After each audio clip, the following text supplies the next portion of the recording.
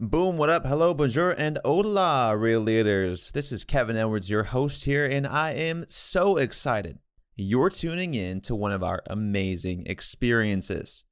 What you're about to hear is going to be fresh, real, and loaded with inspiration, guaranteed to support your impact journey. So sit back, enjoy the listen, folks, share a review afterward, and always keep it real. 4, 3, 2, and 1. And welcome, everyone, to this episode of the Real Leaders Podcast.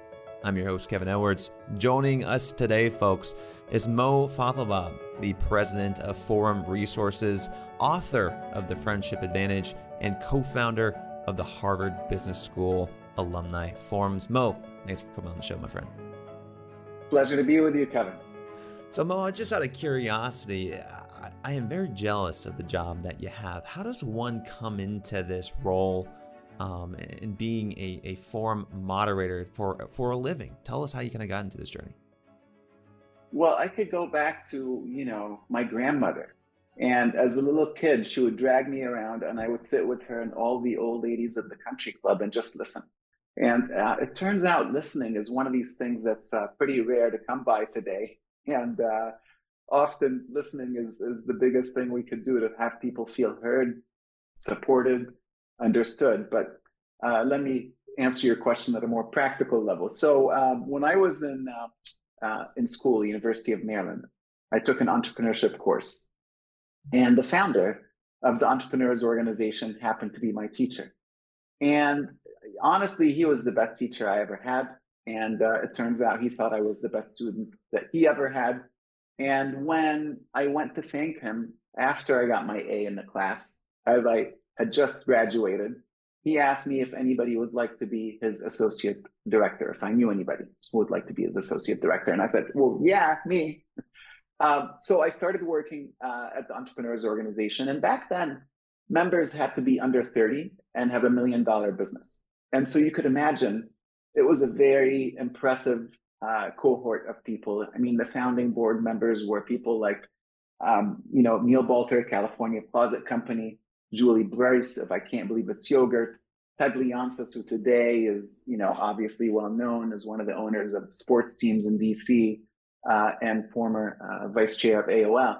And the list goes on. So as I was in this classroom, Vern would always talk about all these impressive people and the trips they would do to China and Japan. And as a college kid, my eyes were just, wide open, and I was totally impressed. So long story short is he hires me, and within a year, we started to form an alliance with Young Presidents Organization, YPO.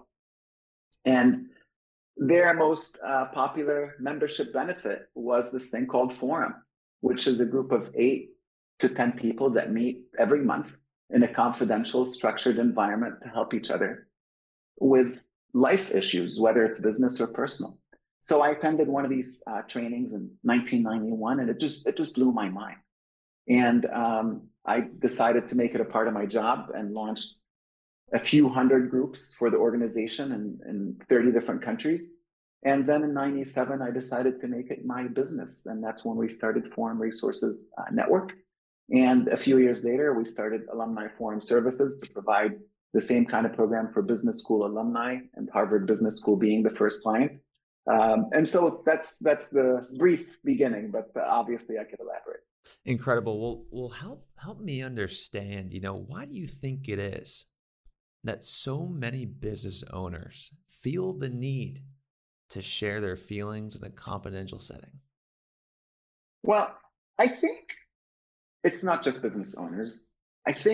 I will answer your question, but I think generally speaking, a lot of people in this world don't have a place where they can have a safe environment to be open and real. And so I don't know about you, but in my family, well, you've been indoctrinated in this YPO stuff your whole life, right? But in my family, that was not part of our world.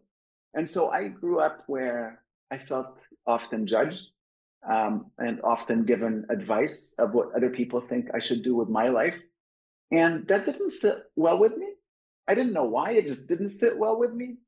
And so when I found Forum, I felt like I found solace. I felt like I found, um, a place to really be myself for the first time ever. So as it relates to CEOs, I don't think they're different from anybody in that regard, but I have always heard this adage of CEOs say it's lonely at the top because you can't always talk to your coworkers about what's going on when you're the CEO. And when you go home after working 15 hours, your family just may not want to hear about your workday because they want a father, they want a husband, they want a wife, they want a mother. They don't want somebody who just is going to keep talking about work, work, work, work, work.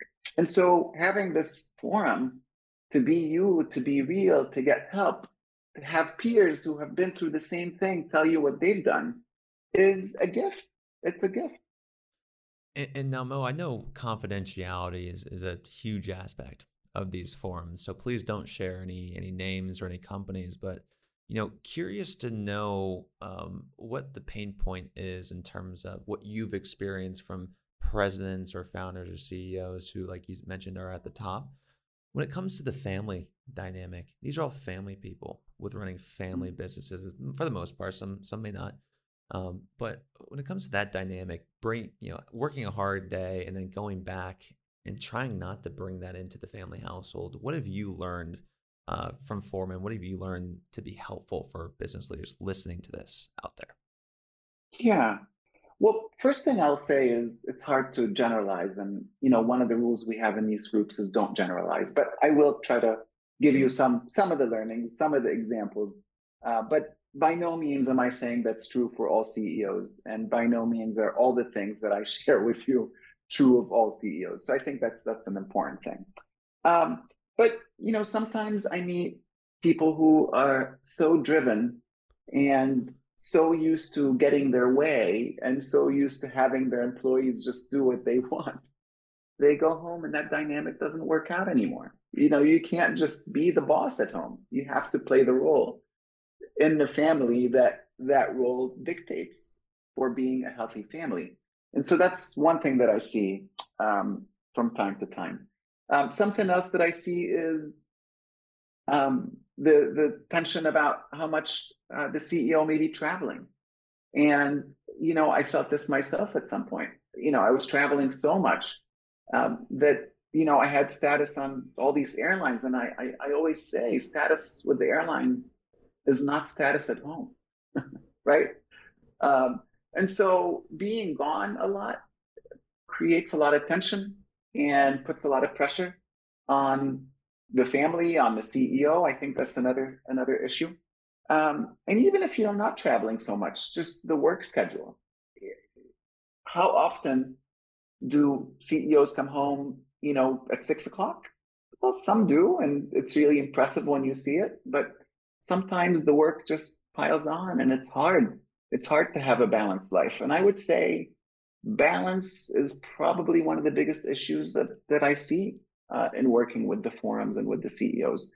It's tough. It's tough to be committed and successful and really work hard and be home and spend time with the family and make sure you have time to exercise and do everything that life demands. Mo, you're a really positive individual, at least in my two encounters with you. And it really just lights up the room and it's contagious. How have you been able to keep a positive mentality after hearing, maybe a lot of doom and gloom all the time? Well, thank you. I appreciate that. A couple of things. First of all, I would say it's not always all doom and gloom in the sense that with the difficulty, there's accomplishment. With the difficulty, there's success. And just because somebody has a challenge, it doesn't mean, the whole ecosystem or the whole life of that person is a challenge. But I will answer your question and tell you that it's been a lot of work. So, during one of my downtimes, so to speak, I took a course on positive psychology at the University of Pennsylvania, and that course was amazing. I learned so much. So a few things that I've just decided to commit to on a religious basis, so to speak, is exercise being one of them. Before this course, I would train for a triathlon, and the event would be over and I would stop working out for a few months. Well, it turns out that's not good for my head. So now I'm committed to working out 6 days a week, maybe 7. And it's not negotiable. It's on my schedule. I make it happen. I make sure it happens. Another thing from positive psychology is having a practice of gratitude. And so the science has shown that with gratitude and practicing it for months, it takes months for this to start to work, it rewires your brain and you actually see things differently. And you start to see the world in a more positive light. And so I have a motto, and the motto is, life will throw me the curveballs. I'm going to smile anyway. Because guess what? You get to control how your brain processes. And so often when somebody is in this downward spiral, and it's happened to me, you think you're stuck in it and you keep working through this issue that's negative, that's haunting you. But the mind, the brain can only process one thing at a time. So you could choose what it is that you think about. You could think about this issue that's really bothering you, or you could think about your next vacation to Europe. And by making those choices, we can be more positive. Back to gratitude, every night I go to bed, my head hits the pillow and I think about my day and all the things for which I'm grateful. I've also I've trained myself as a result of all this. Whenever something bad or seemingly bad happens, my first reaction is, well, what's the good that I haven't seen that's going to come as a result of this bad? What's the opportunity? And by having that outlook, I think it changes my energy of working on a positive solution, positive outcome, versus being stuck in the weeds. So let's go pretty narrow into this topic about being open, having this open mind that can see opportunity where others may not. What I've noticed, and again, I love how you say do not generalize. It's gonna be tough for me to do this today, but what I've noticed, and I will say generally speaking, is human beings tend to not be good listeners if something's on their mind. If something is contagious and they can't stop thinking about it, it's really important. They kind of get numb. It goes one ear and out the other. Talk about that shift that I, as a busy business owner with tons of issues on my mind, personal, professional, relational, things are coming up to me in management. All of these problems people are coming to me about, and I need to stay focused on my goals. I can't listen. How do I break out of that spell? Yeah, I think that's a great question. So one of the other things that was really a powerful practice from positive psychology is meditation and mindfulness. And when we start a forum meeting, we often start with 5 minutes of meditation or mindfulness.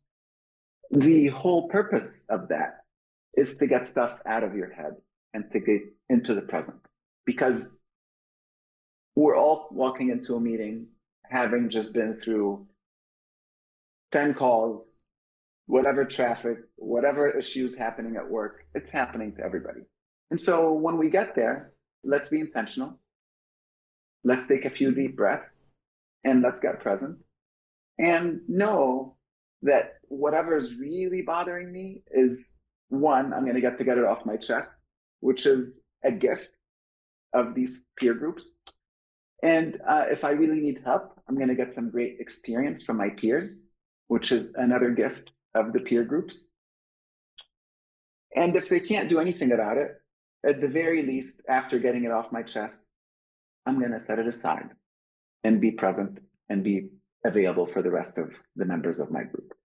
But the short answer is meditation and mindfulness and awareness, just recognizing that this is happening and being conscious of, do I want to stay in this space, or do I want to shift to do something else? Or do I want to just acknowledge to people in my presence that I'm sorry, I'm not 100% right now. It's not you. It's just I'm dealing with some stuff. And in doing so, at least it relieves that pressure from me and doesn't leave the other person feeling like they're treated badly because I was short with them, because I've got a million things on my mind. Right, right. And we're only human, at the end of the day. We're not going to be perfect, right? One of the things I struggle with is really being present after work. And so I want to Mm, continue to go very narrow into this topic because people listening out there are like, yeah, that's me too. yeah. I'm a culprit.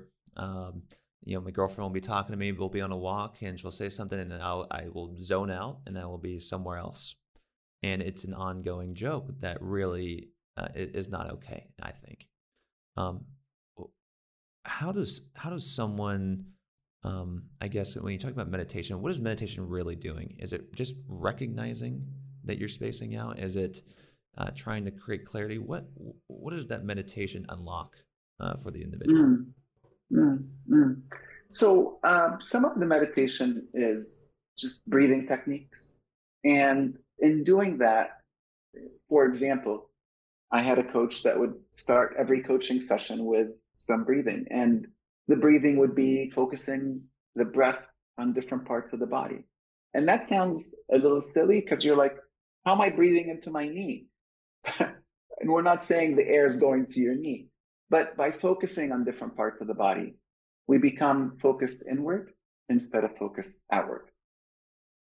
And if you think about the stresses that you just described, or having just come from work and having things on your mind about work, it's stuff that's outside of you.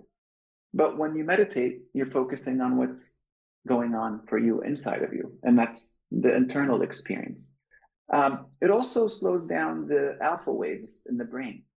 And in doing so, it allows us to be more able to tap into our emotions and to have some emotional awareness. And so part of the evolution of the peer group work is emotional intelligence.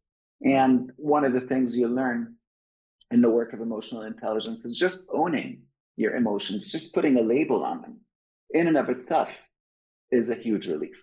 Mm. To say, I feel anxious is better than to be anxious and not say, I feel anxious. Mm. Mm. Right. Embracing all emotions, being okay with these emotions. Uh, I'm curious to know, like, gosh, why aren't more people doing this? Why are the CEOs of the organizations just doing it? How do we take this now into businesses? Tell me about your work, what you're doing for Mm. corporations. Yeah, I think that's really an uplifting conversation for me because up until, gosh, the beginning of the pandemic, most of my work in this regard has been with CEOs exclusively, and I would say over 20,000 of them conservatively. Um, and some of them would say, hey, can you come do some work for my company? I want to get my team together. I want to get my team connected. I want to get my team to have some difficult conversations in a healthy way. And all that is wonderful work and still meaningful. And it's still an adaptation of the work we do in the forums. But what happened just before the pandemic, which was really incredibly powerful, is a little company, you may have heard of it, it's called Google, knocked on our door. And they said, we want to start peer groups for our underrepresented minorities in one of our divisions. And we started 9 groups the first year. We started 5 more the second year. And I was hesitant as to how much I thought it was going to be effective because they had one request that was very unusual, and that was, we're going to do this virtually. So my entire career, every forum meeting had been in person. And just before the pandemic, imagine the stroke of luck here. Yeah, seriously. Google says we want to do this and we want it to be virtual. So that's been an incredible experience for me. And a couple of things I think have made it so powerful for these groups, in spite of the fact that they're virtual. They were able to connect at deep, meaningful levels, just like the groups that meet in person. And I think 2 reasons. One, the pandemic. If you think about how the pandemic affected us with the social distancing movement, everybody was not going to the office. I mean, Google's offices were closed for 2 years. And on top of that, many people were scared and isolated and just staying home. They're like, I'm not leaving the house. And if you remember, there was a period of time where people didn't see their own parents because they were afraid to get them sick. So the result of that is essentially isolation. And as human beings, we're not made to be isolated. So that was one factor that I think enabled these groups to connect very quickly at a very meaningful level. The second thing is the George Floyd murder and the resulting Black Lives Matter movement. So again, I mentioned these people were mostly underrepresented minorities, and you know, the amount of pain that they felt as all these situations were unfolding before us on TV also was something that needed an outlet.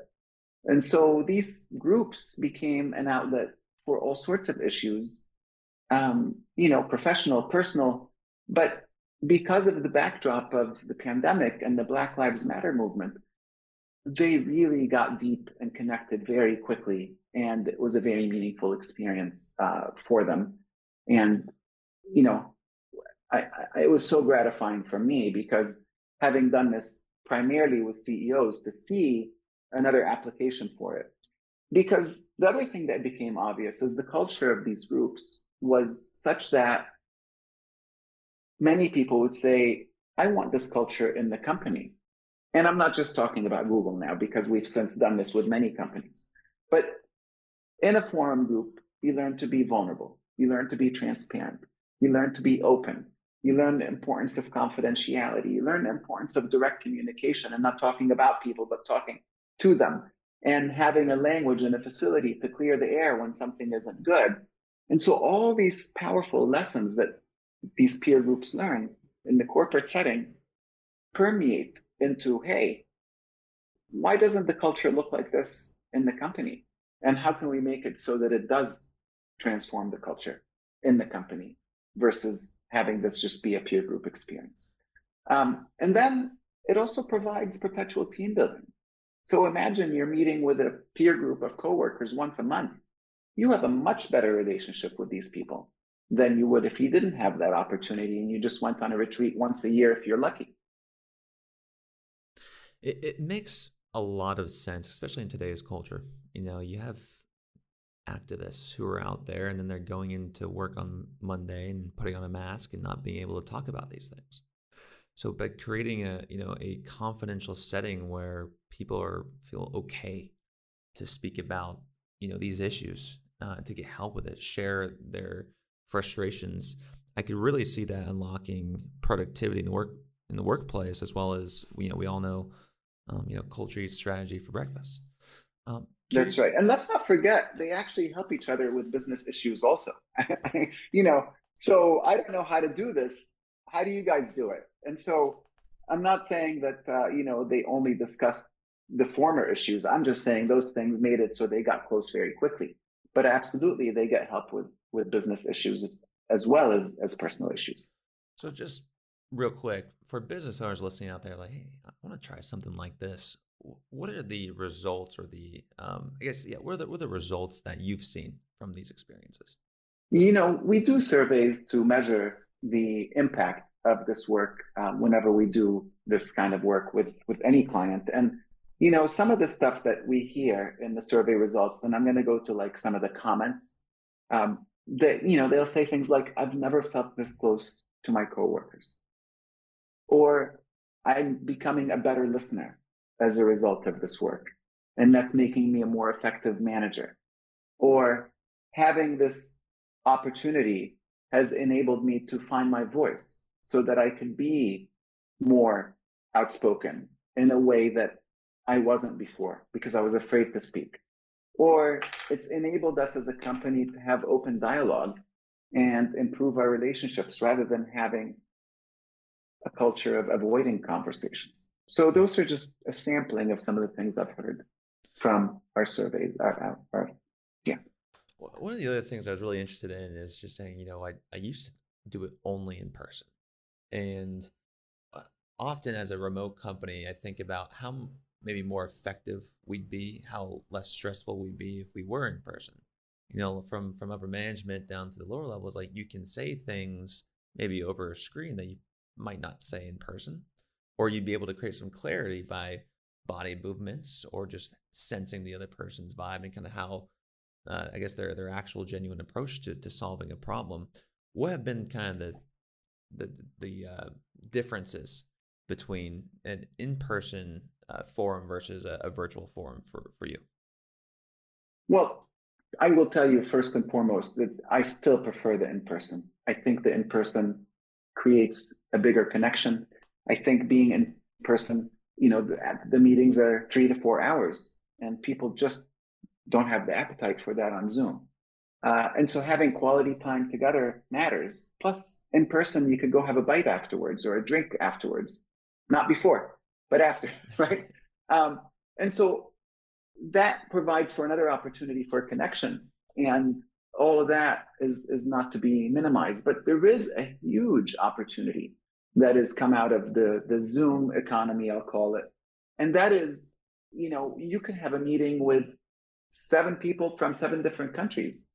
We've had some meetings where we had somebody from Brazil with somebody from Dublin and somebody from Kenya and 4 people from San Francisco. I mean, it's one of those things where now we have an ability to do things that we couldn't do before, and to be able to connect with people on the other side of the world is a pretty powerful thing. Mo, you've had the opportunity to meet with a lot of successful business owners. To you, what differentiates the good leaders from the great leaders? There's one person who's been a long time friend and just he's one. I've learned not to put people on the pedestal, but this guy I still put on the pedestal after all these years. So I mentioned California Closet Company, and so when I started working at EO, Neil Balter was one of the founding board members, and he has just been an amazing leader every step of the way. And one of the things that I could tell you about him, just to give you a little example. So a few years ago, he got cancer, and he's fought it and beaten it, and came back, and he beat it again, and he's just amazing. But when he went to the hospital for chemotherapy, he got the names of all the nurses that were coming to check on him. And that night, he sent a letter to the president of the hospital about how good all these nurses were. The next day, that letter was posted in the nurses' station because they were proud to have this letter that they could post in the nurses' station from this patient who was sitting right there. So do you think they took care of him? Oh, yeah. Right? But that's just one example. I could think of probably 20 examples of things this guy has done that are similar.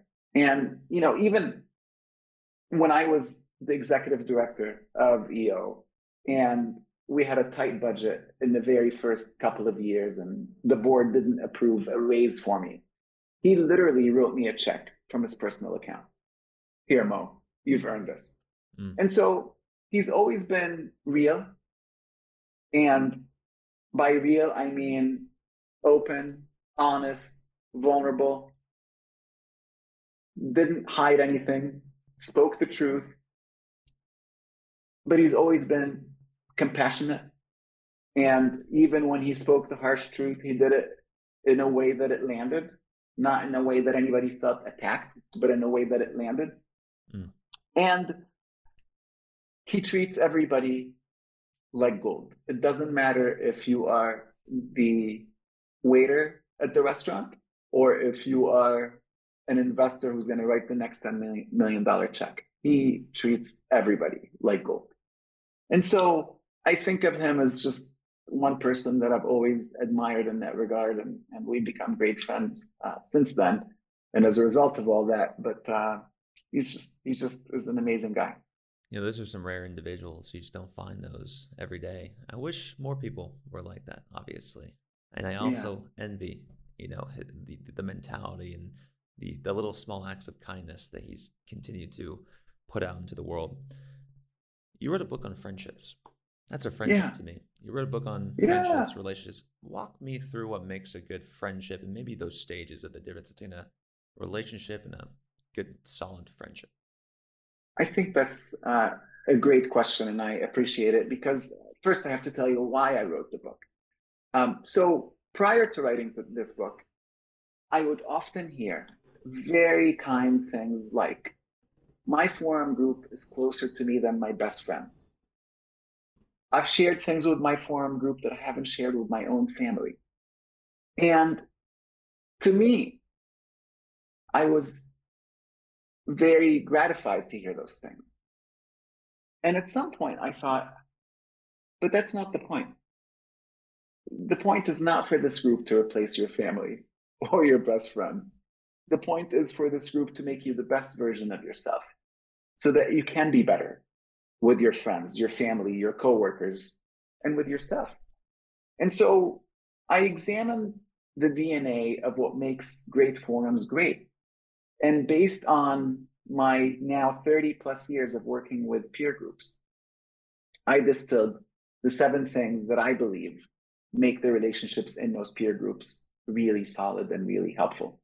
And so we took those things and said, okay, let's use that same DNA to say, here's the formula for creating meaningful friendships, whether it be at work or whether it be personally. So now I'll answer your question, and in no particular order. One of them is mischievous fun. And so nobody else writes about mischievous fun. And I got to tell you, when I thought of that one as I was writing the book, I giggled for a good 5 minutes because I thought, if you're being mischievous and having fun with somebody, they are a friend for sure. You don't do that with people that you're not feeling comfortable with. And when I work with forums, on a retreat, for example, we do the very deep, meaningful, powerful work during the day. And then at night, they get to go have a drink and have fun. And so if you can't have fun with somebody and be yourself, are you really as connected as you should be? So that's one. The second one we've touched on and I've alluded to, it's vulnerability. And so according to David Bradford from the Graduate School of Business at Stanford, vulnerability is the currency of relationships. And without vulnerability, relationships remain superficial. Strong, powerful. So I thought about all my friends, and through that filter, who am I really close with and who am I not? And it became very clear, like, I either need to invest more in this relationship, or I just need to consider this relationship at a different level than the people that I consider my best friends. And before I go on with some of the other things, in writing the book, we did some research, and it turns out that friends at work actually has some very powerful consequences for the company. So in one study, according to Gallup, if 4 out of 10 people say they have a friend at work, profitability goes up by 14%. And so this isn't just, a soft skills kind of thing that's a nice to do anymore. I think it matters, particularly in this day and age where people are having a tough time finding employees and keeping employees in this very tight job market. And so it behooves you as a CEO to want to have your employees be friends at work. And I will tell you, sometimes I get some pushback from a CEO saying, ooh, if I'm friends with them, how am I going to fire them if they don't perform? or if we just don't have the money one day. And so that leads to another point in the book, which is what we call kind truth. So kind truth is kind of what I described about Neil Bolter, of being able to tell you something that's difficult, but do it in a way that's going to land on you positively. And so I see the world based on my work in 2 different camps: people who are conflict avoidant and people who are bulls in the china shop. If you're conflict avoidant, you sweep it under the rug and you hope it's going to go away. Guess what? It may never go away. It may just fester and blow up and become a bigger issue. And if you're a bull in the china shop, it's very likely that you're just going to berate somebody to the point where they quit, they stop listening, or you've just poisoned the relationship forever. And so kind truth is the art of how to say the difficult thing in a way that's going to be effective for building the relationship to a stronger level. And so that's really an important piece. Sorry, I see you want to say something. Oh, you're good. I was just saying, let's talk about that art real quick. Um, a lot of people listening to this are like, well, I want to bring this to my organization. And they're going to host their first meeting. They're going to say, Mo, I'm Mr. Fun, and we're going to have a fun conversation today. Be vulnerable with me. It's probably not going to, it's going to fall on deaf ears. It's not going to work. How do you approach, what is that art to get someone to really lower their guard? Well, I start with asking what they want, always. And they often say, well, we want to be better as a team. We want to have a closer team. Or in the survey in advance, they'll say we have some strained relationships. So it's never something that I'm imposing upon somebody. It's something that's requested. So that's the first thing. The second thing is, you build up slowly. So yeah, we start with introductions. We start with, what are you hoping to accomplish? We start with some ground rules. We start with agreeing on confidentiality. Then we have a conversation about vulnerability. And I ask, what does it mean to you all? And people have different definitions. Some people say it means loss of power, which it can, right? So that's not the kind of vulnerability we're espousing here. If you're a 15-year-old girl going to a party and somebody takes advantage of you, that's very bad vulnerability. So by all means, that's not what we mean. But we do talk about what it means to people. And they say, well, it means letting your guard down, or it means sharing something you'd rather not share, or it means sharing a weakness, or saying that you mess something up at work, or asking for help. So then we'll ask, well, why be vulnerable? What's the value? And somebody will say, well, it builds trust. I hear that every time, right? And so once they understand the importance of why vulnerability matters, 99% of the time, people then become very open and willing to share. And they'll answer difficult questions that enable the group to get to know them, that show their vulnerability. And sometimes there are tears. I mean, this isn't easy stuff to talk about. We're not just pretending to be vulnerable. But afterwards, people always feel a greater sense of connection, a greater sense of belonging. They feel like they're part of a team. They feel like they've seen each other as human beings, not just as transactions to get work done. And that's pretty powerful. And I love how you preface that with, what do you want out of this meeting? Just to kind of meet them where they're at. Like, I really admire that.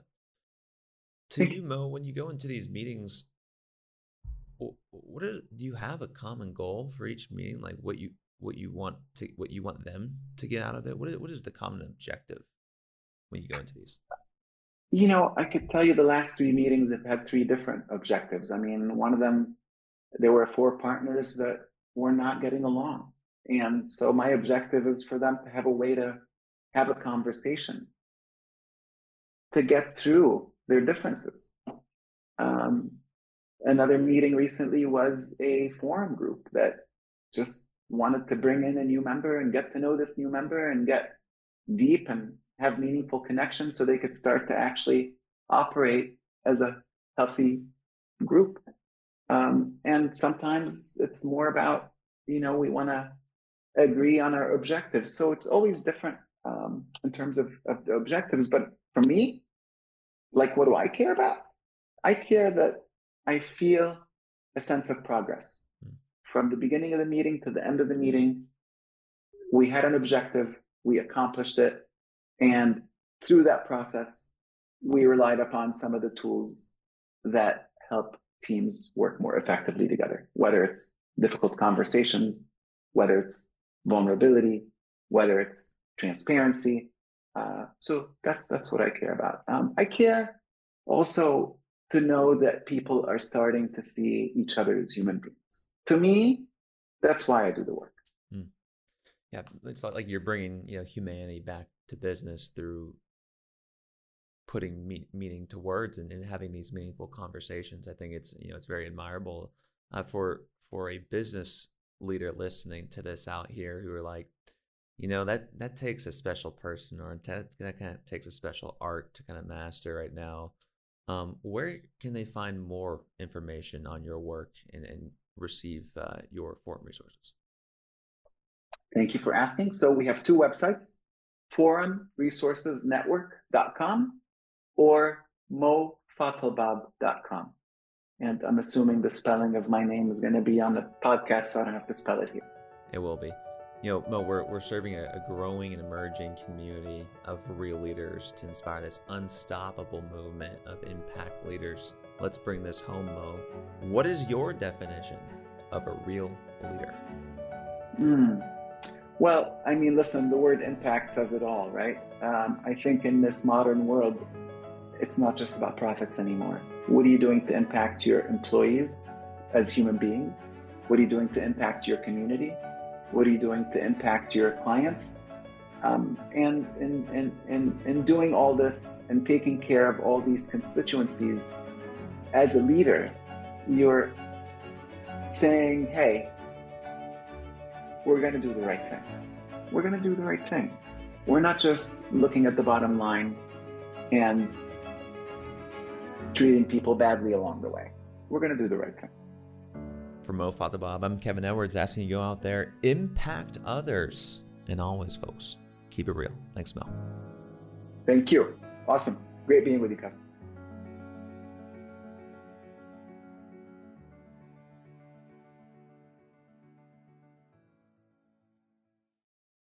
Hey, Real Leaders, thanks again for listening to this amazing episode. And if you're someone like me who goes all the way to the end just to make sure I can extract as much information, education, and inspiration out of every single interview, might I suggest you check out our magazine.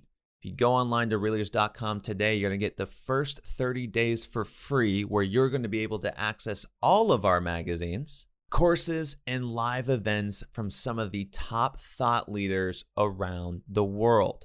All you have to do is go online to realleaders.com and click the subscribe button in the top right corner to get your free 30-day trial right now. Again, that's real-leaders.com. Thanks again for being a real leader, and always keep it real.